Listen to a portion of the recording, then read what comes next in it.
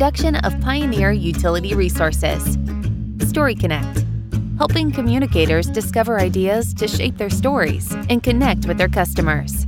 How can what you know about consumers change the way you tell your story? That's what we'll be talking about on this episode of the Story Connect podcast. Hi, I'm your host, Megan McCoy-No, one of the storytellers at Pioneer Utility Resources. I am joined by Brianna Wall, Manager of Marketing and Member Relations at Oklahoma Electric Cooperative. Now, in this episode, we're continuing a conversation that Brianna and I started about how her co-op adds data in their storytelling strategy. Now, in our first episode, which I hope you've listened to, we covered how the co-op collects data to guide community spending. It's a fascinating approach that I love and I think a lot of us could learn from. Now, today we are diving into audience segments and how her team identifies and adds internal data to their communication strategy. Let's jump back into that conversation.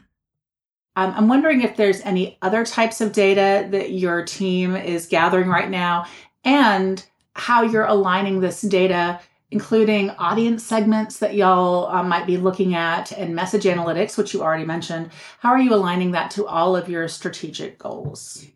I love the segmented. To answer your first question, yes, we are actually, we work closely with our member services department, who they collect a ton of call center metrics.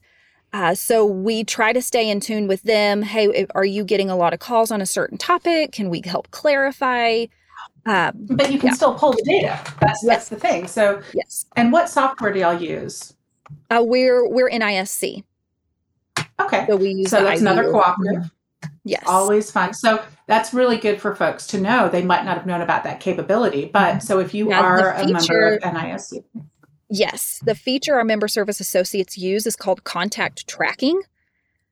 And there are reasons built into that where that's part of their process. Every time they answer the call, they go there first and click the reason for the call. So we have that on everyone who calls in. I love that. And then you're able to take that data, which a lot of utilities probably have and may not realize they could be using. And then how do you then add that to your communication planning? So we take that into consideration. This is going to kind of sound bad because our members are not numbers, but their interactions are numbers. Okay. So when we were trying to identify those themes, we had already predefined things like energy efficiency, renewables, electric vehicles, rates, youth programs, community programs, that kind of, we'd predefined some buckets.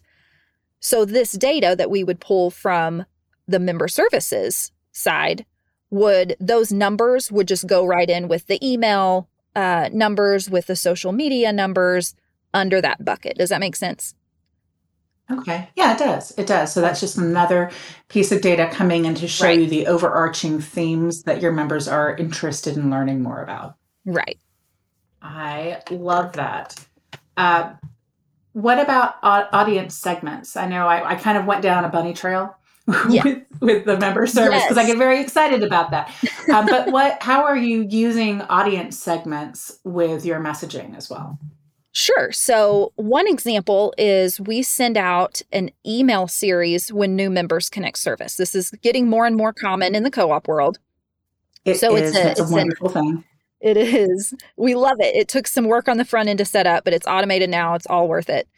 But every week, for 6 weeks after someone connects service, they're getting an email from us about something different. And in one of those emails, we promote our youth programming and our community programming.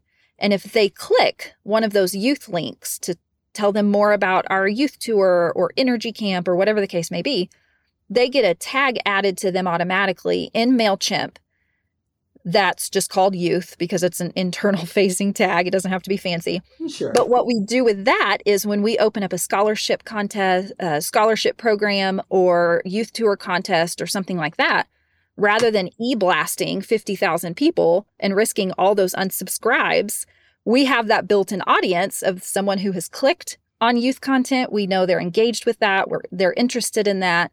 So we target them with that kind of promotion. And of course, the click rates, the open rates are always so much higher, and no one's unsubscribing. That's our big thing, is we don't want to e-blast too much because we could get a lot of unsubscribes. So we use that a lot. We build in automated features. It's called customer journeys in MailChimp. I know Constant Contact has a feature that's similar, but we do that a lot, just kind of classifying people by what their interests are and then giving them content that they would like to see. I love that. So that's segmenting audiences by interests that you have tracked through things like that, the new member email. Do you also have any audience segments based on where people live, any age ranges, or, have you gone into demographics with some of your audience segments and specific messages like rebates that you're trying to target toward people in a certain community, say? Yes. So we have actually done that. We have done rebates, but I'm going to give you a different example. When we introduced a new rate, so during the pandemic, our board approved an alternative rate for residential. And for years, we had one rate everybody had to be on, and it made exactly 0 people happy. So finally, they introduced a new alternative rate. And so our data team, we pulled some numbers on usage comparisons, basically to see if you would have been on this new rate, you would have saved $200 last year. So we did that. We emailed probably 500 members total with the goal of getting them to switch to this new rate because they would save a substantial amount of money. That took some work and some coordinating with our data team, but we were able to use mail merge tags or merge tags in MailChimp so that each member, they open their email, they would see, this is what you spent in 2019 at your current rate. If you would have been on this new rate, you would have only spent this number. And so we were able to get specific with each different account and each different person we emailed. And I thought that was pretty cool to be able to do that. That was kind of our first dabbling into that level of data in an email campaign. What was your conversion rate as a result of that campaign? I mean, did you track and see how successful it was with those 500 people that you targeted? Yes, there were about... not targeted. 500 people that you lovingly tried to help save money.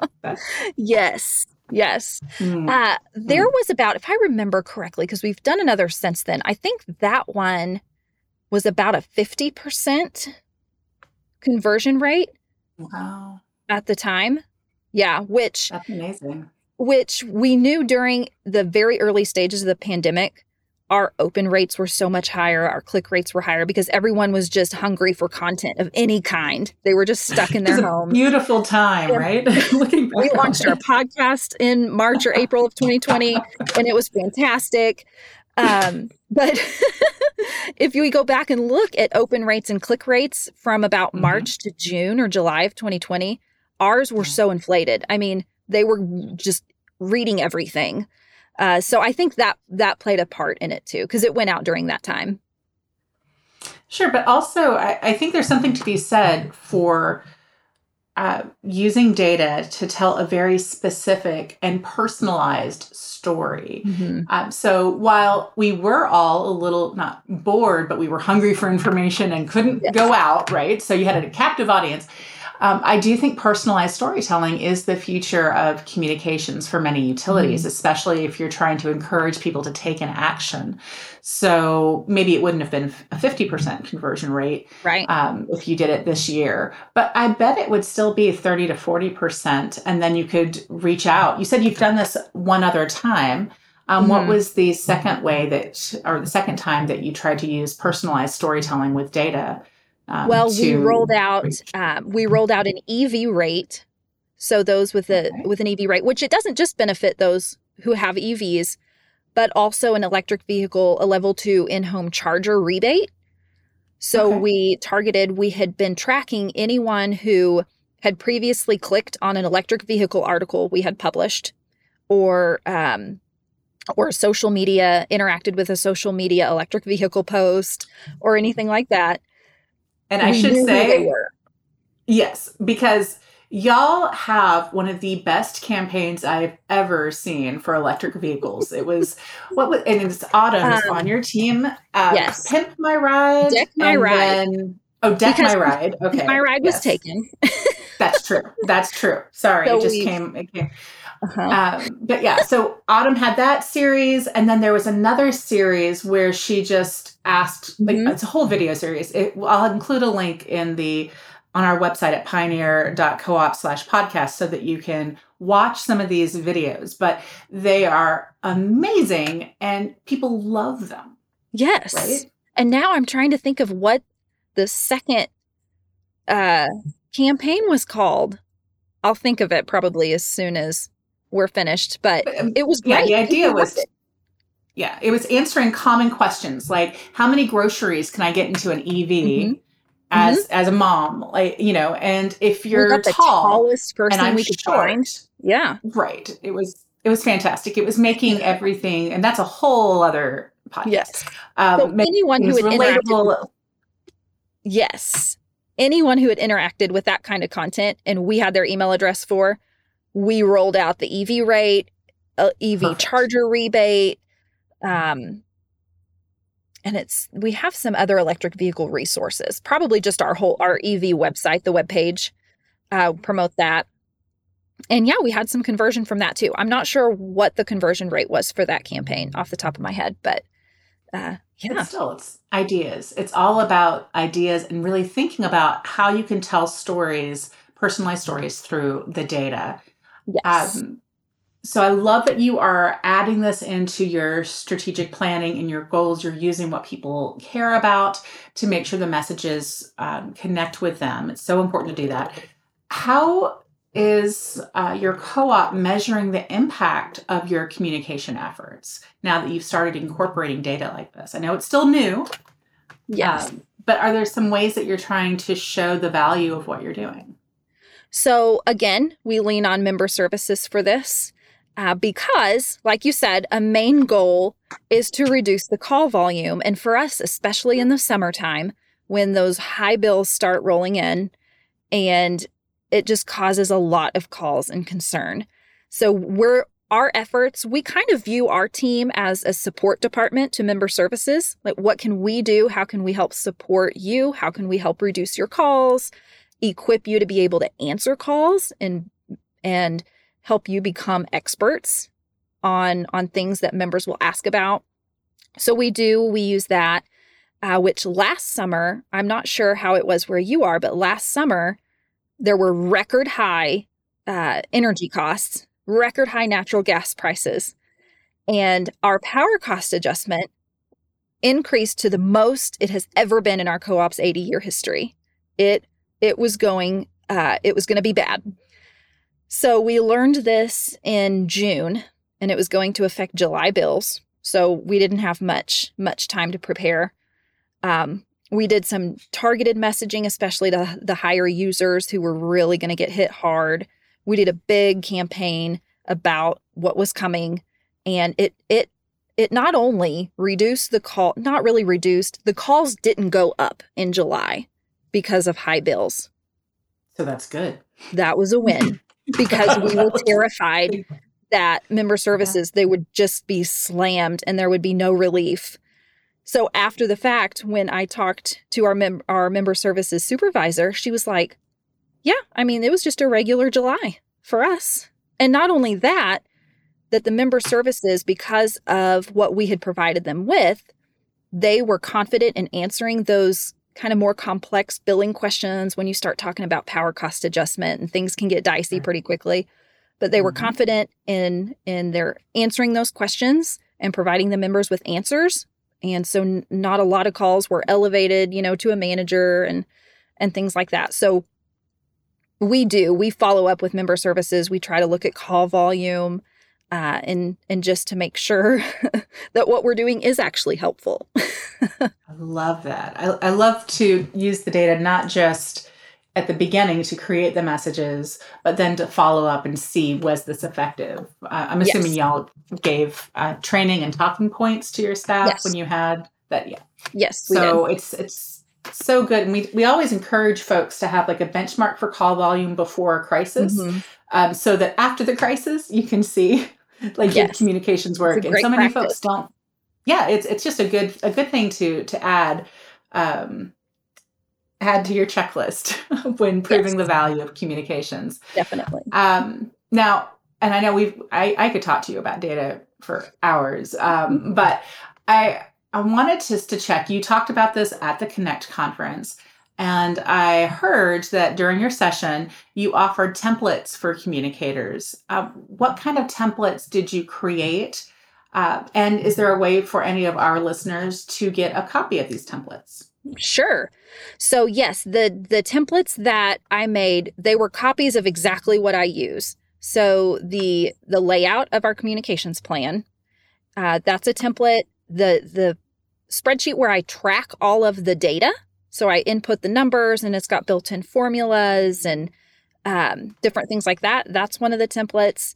And then the budget log, because I can't think of a more creative name for it, where it's it tracks all the community spending among all the different communities, where all ideally someone would have to do is import their meter data and it would run all the calculations for them. So hopefully that will work out.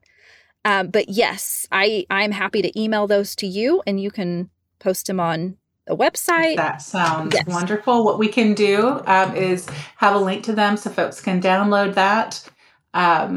If they just go again to our website, pioneer.coop/podcasts, we'll have a link to this in the podcast episode with Brianna. And as a co-op communicator, thank you for creating resources like that.